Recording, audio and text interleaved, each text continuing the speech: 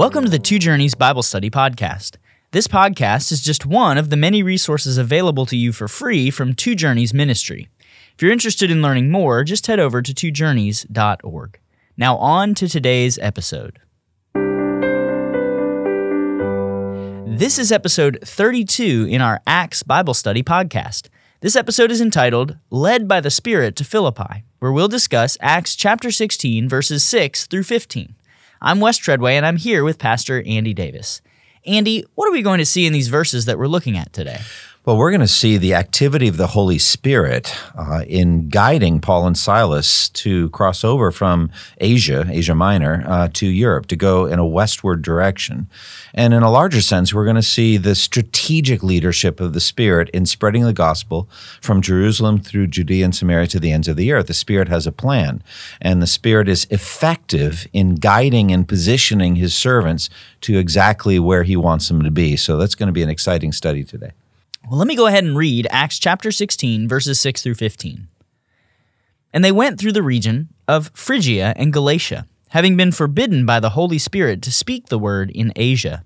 And when they had come up to Mysia, they attempted to go into Bithynia, but the Spirit of Jesus did not allow them. So passing by Mysia, they went down to Troas. And a vision appeared to Paul in the night. A man of Macedonia was standing there, urging him and saying, "Come over to Macedonia and help us." And when Paul had seen the vision, immediately we sought to go on into Macedonia, concluding that God had called us to preach the gospel to them. So setting sail from Troas, we made a direct voyage to Samothrace, and the following day to Neapolis, and from there to Philippi, which is a leading city of the district of Macedonia, and a Roman colony. We remained in this city some days. And on the Sabbath day, we went outside the gate to the riverside, where we supposed there was a place of prayer, and we sat down and spoke to the women who had come together. One who heard us was a woman named Lydia, from the city of Thyatira, a seller of purple goods, who was a worshiper of God. The Lord opened her heart to pay attention to what was said by Paul, and after she was baptized and her household as well, she urged us, saying, "If you have judged me to be faithful to the Lord, come to my house and stay." And she prevailed upon us. Andy, the general movement of Paul and his companions is northeastward through modern Turkey. They tried to go eastward toward Asia, but the Holy Spirit stopped them. Why do you think the Spirit forbid them from preaching the word in Asia? Well, we really can't know the answer to that question. We know that God does have a plan for the peoples all over the world, peoples from every tribe and language, people and nation. Every geographical region will, in fact, hear the gospel at some point. We also know across the generations, as century after century moves on, that sometimes the center of glowing gospel witness moves from some places to other places. It just continually moves. And I think John 3, Jesus said, the wind blows where it wishes, and you hear the sound of it. You cannot tell where it comes from and where it is going. So it is with those born of the Spirit, and I would say also so it is with the movement of the Spirit. So you can have the glowing center of Christianity being first Jerusalem and then Antioch, and then maybe it moves to other places in due time, maybe Alexandria, maybe a century or so after Jesus, or Rome itself for a while, maybe, or Constantinople for a while. Could be, moving much further ahead, Geneva, or before that, where Augustine was in North Africa. Someone, actually, a scholar once called the North Africa the Bible Belt of the ancient world. So where Augustine was in North Africa and all that, that's where a great concentration of Christians. And yet it just keeps moving. And so the Spirit has His own purposes. The Spirit has His own reasons. But at this particular point, to focus on Acts 16, He blocks them. He doesn't want them going east. He wants them to move west toward Greece, and He has His own purposes toward that. And again, I don't know why. It's not like these people are better or more important than those people. It's just He has a strategy, has a pattern. And so the Spirit definitely intervenes and blocks them and keeps them from going east.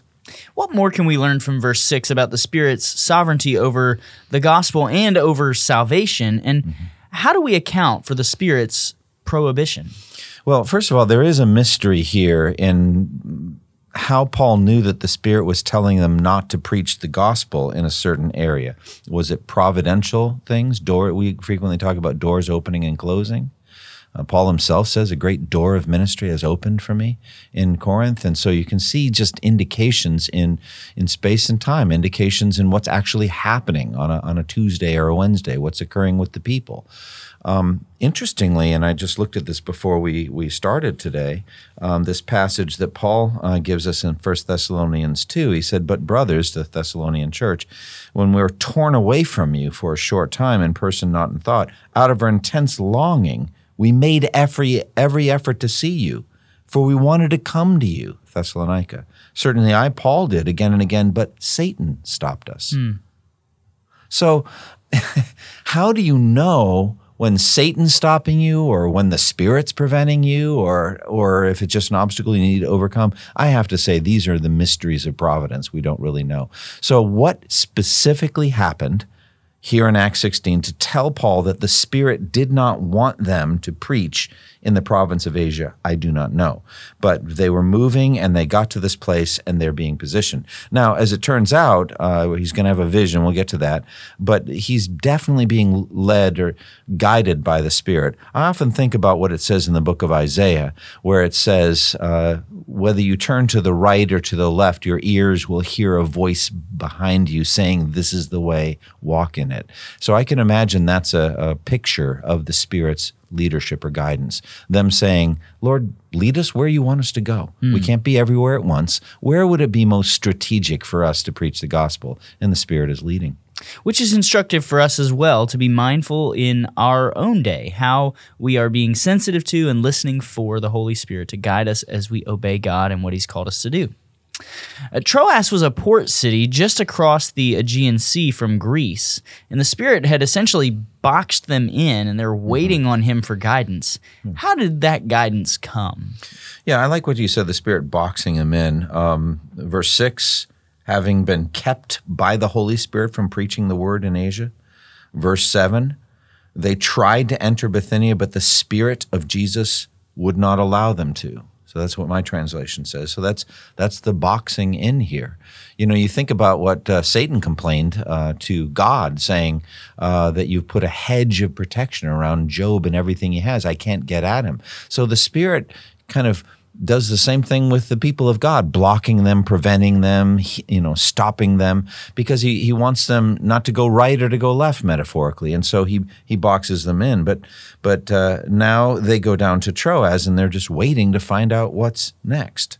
And so that's when the vision comes of a man of Macedonia.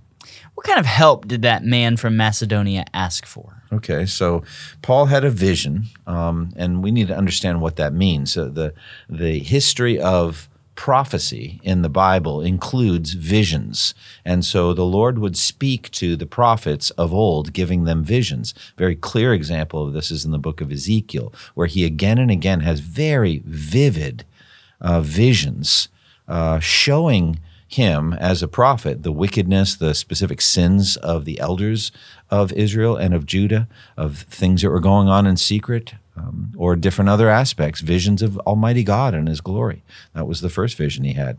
And so the Lord is able to speak through visions to the prophets, and here now to the Apostle Paul. And so he has a vision, and what does he see? A man of Macedonia. How do we know that he's of Macedonia? Well, how do you know things in a dream? You just know this person is from this or that place. You just know. Or maybe had a characteristic cultural garb or attire of Macedonia. Now, what is Macedonia? It's the part of Greece, the Greek peninsula, very much to the north. There's a whole country now called Macedonia that broke off from Greece. And we also know Macedonia is the home of Alexander the Great, the most significant figure of the ancient world of that time. It's the reason why Paul and so many other Jews spoke Greek, why Paul wrote his epistles in Greek, why Luke is writing here in Greek, because of the conquest of Alexander the Great, and he came from Macedonia. And so here's this individual, this symbolic man of Macedonia. And it's interesting because I can't imagine Alexander the Great ever saying, "Come and help us." We're in a needy position. They were world conquerors. The Macedonians conquered the world. They were the most powerful people on earth for a while before the Romans came and supplanted them. They had conquered the entire Persian Empire. They were mighty and powerful. But this man of Macedonia is entreating or begging Paul to bring the gospel to them. And so the idea is, however powerful we may have been in the past politically, or even are powerful now politically, we are needy. We know that we stand in judgment before the throne of Almighty God. We need help. And so the help that he's seeking in the vision is the gospel of Jesus Christ. What conclusion did Paul and his companions come to after the vision? And why did the vision come only to Paul and not to all of them? Yeah, so I want to say also something historically. My home state is the state of Massachusetts, and for many years, based on the Puritan heritage, New England Puritan heritage of the state of Massachusetts, the colony that became the state of Massachusetts, they had a seal of a Native American, an indigenous person, standing in indigenous garb with this exact statement, "Come over and help us." And so it's definitely a biblical idea. And the concept that the Puritans had of coming over from England to America was to witness to the indigenous population. One of the first missionaries, John Eliot, one of the first books ever written in the colonies, was a translation of the Bible into a Native American language. And so they really saw themselves as missionaries to the Native American population. Come over and help us. And this was effectively quoting this Macedonian call. Now, the vision came to Paul because he was the leader of the group, the apostle. And so Paul related the vision, and they understood how the Lord spoke to Paul in visions, and Paul communicated it, and they understood that it was guidance from the Holy Spirit that they were now to go over to Macedonia and preach the gospel. What is the significance of the subtle change in grammar between verses 6 through 8 and what we see in verse 10? Well, the big difference is the word we. The word we, so the first person plural. And so the author of the book of Acts, who we know is Luke, is now joining the group. So up till then, it's been they, and then they did this, they did that, and then now in verse 10 it says we. So from this point on, Luke is a personal companion, and he is an eyewitness of the things that went on. Now, navigation was notoriously difficult in Paul's day, and ships tried to stay close to the shoreline as much as they were able. What do we learn about this voyage from verse 11? Well, here they're going straight out across the sea to Samothrace and then to Neapolis. So it's a riskier voyage, and they are entrusting in God's protection, and they're going straight there so that they can end up at Philippi and preach the gospel there. Philippi was the leading city of the region of Macedonia, as Antioch was the leading city of the Eastern Roman Empire in Paul's day, and Jerusalem the leading city of the Jews. What does the fact that Paul and his companions always went for the cities teach us about missionary strategy? Well, that's a great question, and it shows the wisdom and the strategic nature of the Apostle Paul. He wants to win as many people as he can to the gospel, and also we have behind it the wise leadership of the Holy Spirit. And so God's ways are not our ways, and he's not in any way averse to doing incredible work in some backwater or some tiny village somewhere with some insignificant person who ends up being very significant later. God does that kind of thing. But also there's a basic, simple wisdom to going to these centrally located, massive centers of population. Everybody in that region is going to go there from time to time for market day, for example. Even those small hamlets and villages, the people will go in there. And so they're going to be able to reach them and the others as well. Now, Philippi has a marvelous history. It's situated in a certain place at the eastern end of a fertile plain. And also in due time, the Romans built one of their most significant highways. The Egnatian Way went through Philippi, connecting effectively Rome with her eastern provinces. And that would be Asia Minor and all the way down to Palestine. So any Roman legions or emissaries or messengers that were going from Rome to the easternmost provinces would go through Philippi. Also, historically, the Philippian population had supported a specific Roman general in his battle against another Roman general, and that Roman general won in his battle. And so the city of Philippi was offered the lofty status of being a Roman colony and all of its citizens were citizens of Rome.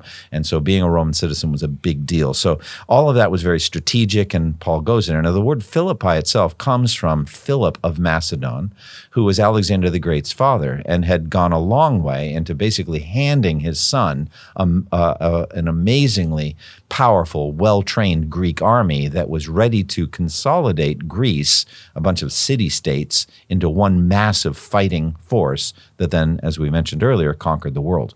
And so that's where the word Philippi comes from. It was Alexander the Great's father. And so Paul went there strategically so that he could preach the gospel to as many people as he could in that region.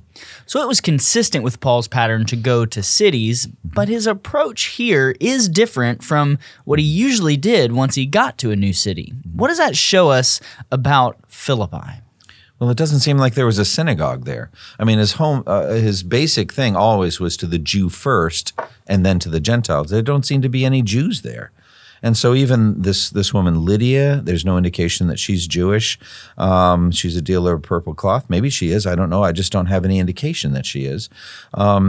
And so that's just gives you insight into the fact that there wasn't a Jewish population and there wasn't a synagogue. I think the two go together. If there had been a Jewish population, there would have been a synagogue. I mean, all a synagogue is effectively a Jewish house church, not a church, but a grouping of Jewish men that would gather together to read the Torah and to renew their commitment to the laws of Moses, etc. There wasn't anything like that for Paul to go to. And so he goes to a place at a river which had been identified as a place of prayer, and he hopes to go down and have some spiritual conversations with whoever gathers there. So this is one of the first instances where we see Paul engage in his ministry to the Gentiles right away upon arriving in a new place. Yeah. Who did Paul meet outside the city gate at the river, and what does this teach us about the role of women in redemptive history? Yeah, so he meets this woman, Lydia, and she's identified as a dealer in purple or purple cloth, and so that was a luxury item. The purple dye would come from a specific mollusk, I think, which was very expensive and difficult. Some divers would go down and bring them up, and out of that would come the purple dye. And so if you were in purple, you were rich. And so if you're dealing purple cloth, you're going to be a wealthy merchant. And so Lydia has a household. So she has a whole bunch of people that are responsible to her, and she ends up being a base of operations for Paul, and we're going to talk more about what happened with her spiritually. But to answer your question, God is willing to use women in very significant ways. And we see this very clearly, of course, in John chapter 4 with the Samaritan woman, where Jesus is able to lead her to faith, and then she is able to go to her village and bring the whole Samaritan village out to see Jesus. Come see a man who told me everything I ever did. Could this be the Christ? And they listened to her and went out to meet with Jesus, and eventually they all come to faith in Christ as well. And they say to the woman, it's no longer because of what you said, but now we have heard and we believe ourselves that Jesus truly is the Messiah, the Savior. And so, but it was the Samaritan woman at the well who is the key figure that brought people to Jesus. And so here again we have Lydia, and she's the first one. She is the one that is listening, and it says she listened to the word of God from Paul, and the Lord opened her heart, it says, to respond to Paul's message. We'll get into that. But God is willing to use this wealthy, influential, noble woman, it seems, as a base of operations for the gospel. And even more specifically, she is a human being created in the image of God who is now up in heaven with Christ and worshiping around the throne. And so that's the best of all. Andy, let's lean in a little bit to what you just mentioned, those three key figures that we see in verse 14. What does verse 14 teach us about God's role in the human heart at the moment of saving faith? Okay, so we have Paul's preaching. So that's what's going on. And so we know that that was orchestrated by God the Holy Spirit. God the Holy Spirit blocked Paul from going this way, blocked Paul from going that way, rendered him effectively motionless, he and his entourage, then gives him a vision of a man of Macedonia, come over and help us. The voyage goes across. They make their way to Philippi. They end up there, and there's Lydia. And Lydia was the point, not just Lydia, but the others as well. There's more that happened in Philippi, but she's the beginning of it. And Paul is preaching the gospel. He's preaching Old Testament prophecies, the sacrificial system, the identity of Christ, the facts of the birth of Christ, virgin birth, his sinless life, his miracles, some of his teachings. I don't know what all Paul said, but everything that Lydia would need to believe in Jesus as her Lord and Savior. As Paul is talking, it says, the Lord opened her heart to respond to Paul's message. Now, we know that this is the work of the Holy Spirit, but the language here is the Lord opened her heart. And so the Lord usually in the New Testament refers to Jesus, but that shouldn't trouble us at all because it said the Spirit of Jesus would not allow them to, back in verse 7. The Spirit of Jesus is the third person of the Trinity. Why is he therefore called the Spirit of Jesus? Well, Jesus himself said the Counselor, the Holy Spirit, would come and take from what is mine and make it known to you. So everything the Spirit did is what Jesus told him to do, and everything Jesus did is what the Father told him to do. Everything comes ultimately from the Father. And so we see the unity of the Trinity here. The Spirit of Jesus is the one who wouldn't let Paul preach in another place, and therefore it is the Lord, through the Holy Spirit, that opened her heart. Now, what does that mean, he opened her heart? Well, Proverbs 21:1 says, the king's heart is like a watercourse in the hands of the Lord. He directs it whatever way he pleases. And so the Lord has influence over our hearts. He has the ability to turn our hearts or direct our hearts one way or another. And so the heart has a direction. You know, we could think of it like the points of a compass. The heart can move north, or it can go south or east or west or north by northeast. The heart has a direction. And the Lord has power to turn our hearts in a certain direction without violating our wills. We're not robots.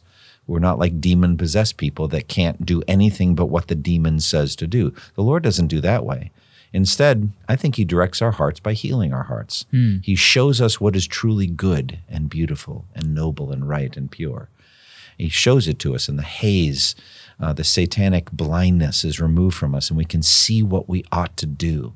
We are attracted to what is beautiful, and ultimately that's Jesus. And so the Lord directed her heart toward the beauty of the gospel and the beauty of Jesus, and not only that, but the danger of her condition apart from Christ, that she was a sinner who needed to be saved, and that if she didn't flee to Christ, she would be swept away in judgment. And so all of these things are what the Lord did, revealing it to her, and she went in the right direction. What's the significance of Lydia's invitation to Paul and his companions in verse 15? And what does this teach us about house churches in the early church? All right, so first of all, it says after she responded to Paul's message with her heart, the Lord opened her heart to respond to Paul's message. And it says the members of her household were baptized.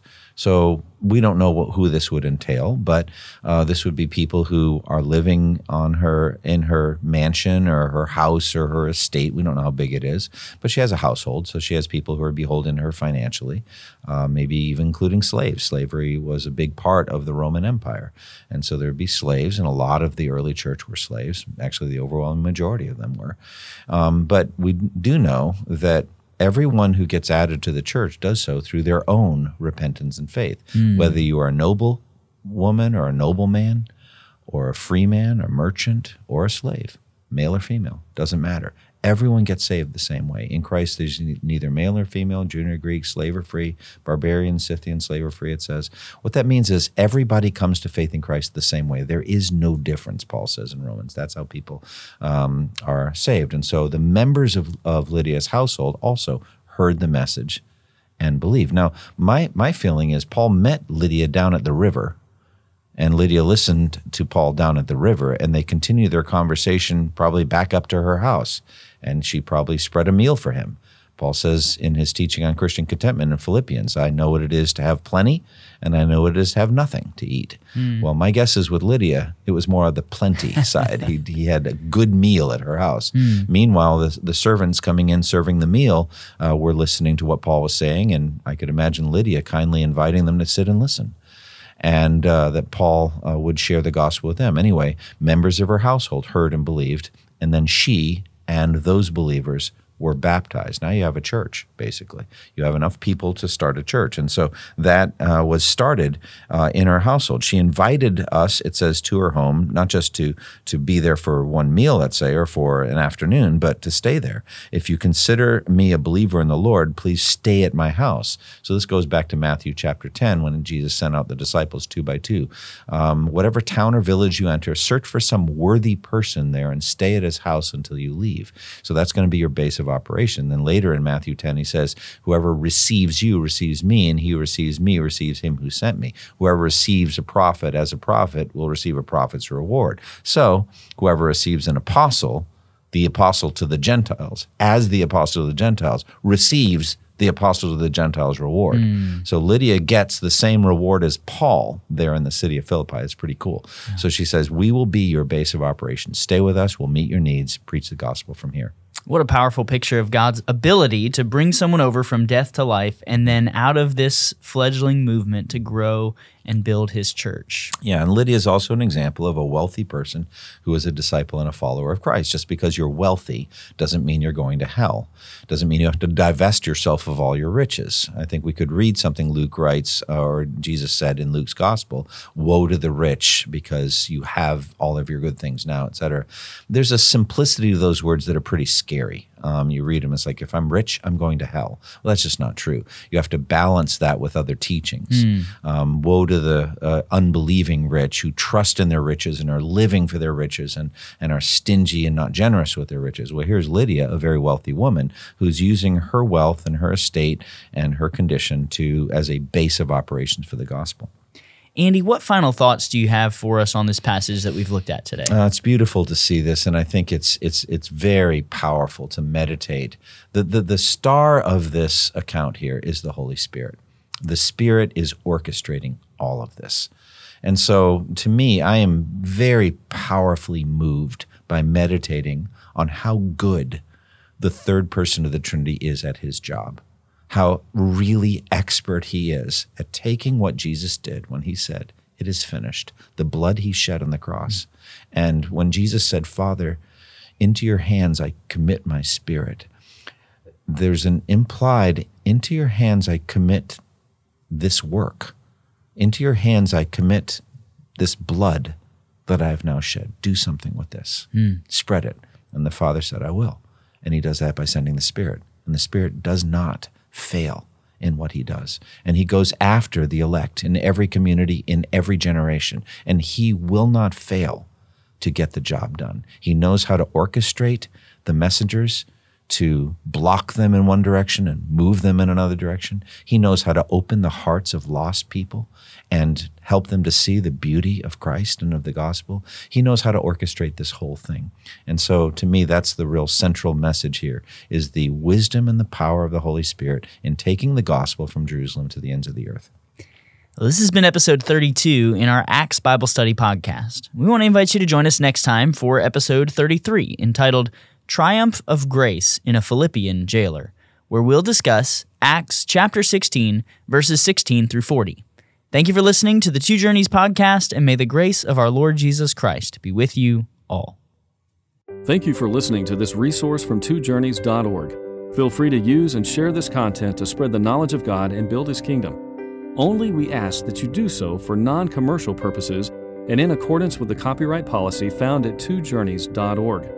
Two Journeys exists to help Christians make progress in the two journeys of the Christian life, the internal journey of sanctification and the external journey of gospel advancement. We do this by exporting biblical teaching for the good of Christ's church and for the glory of God.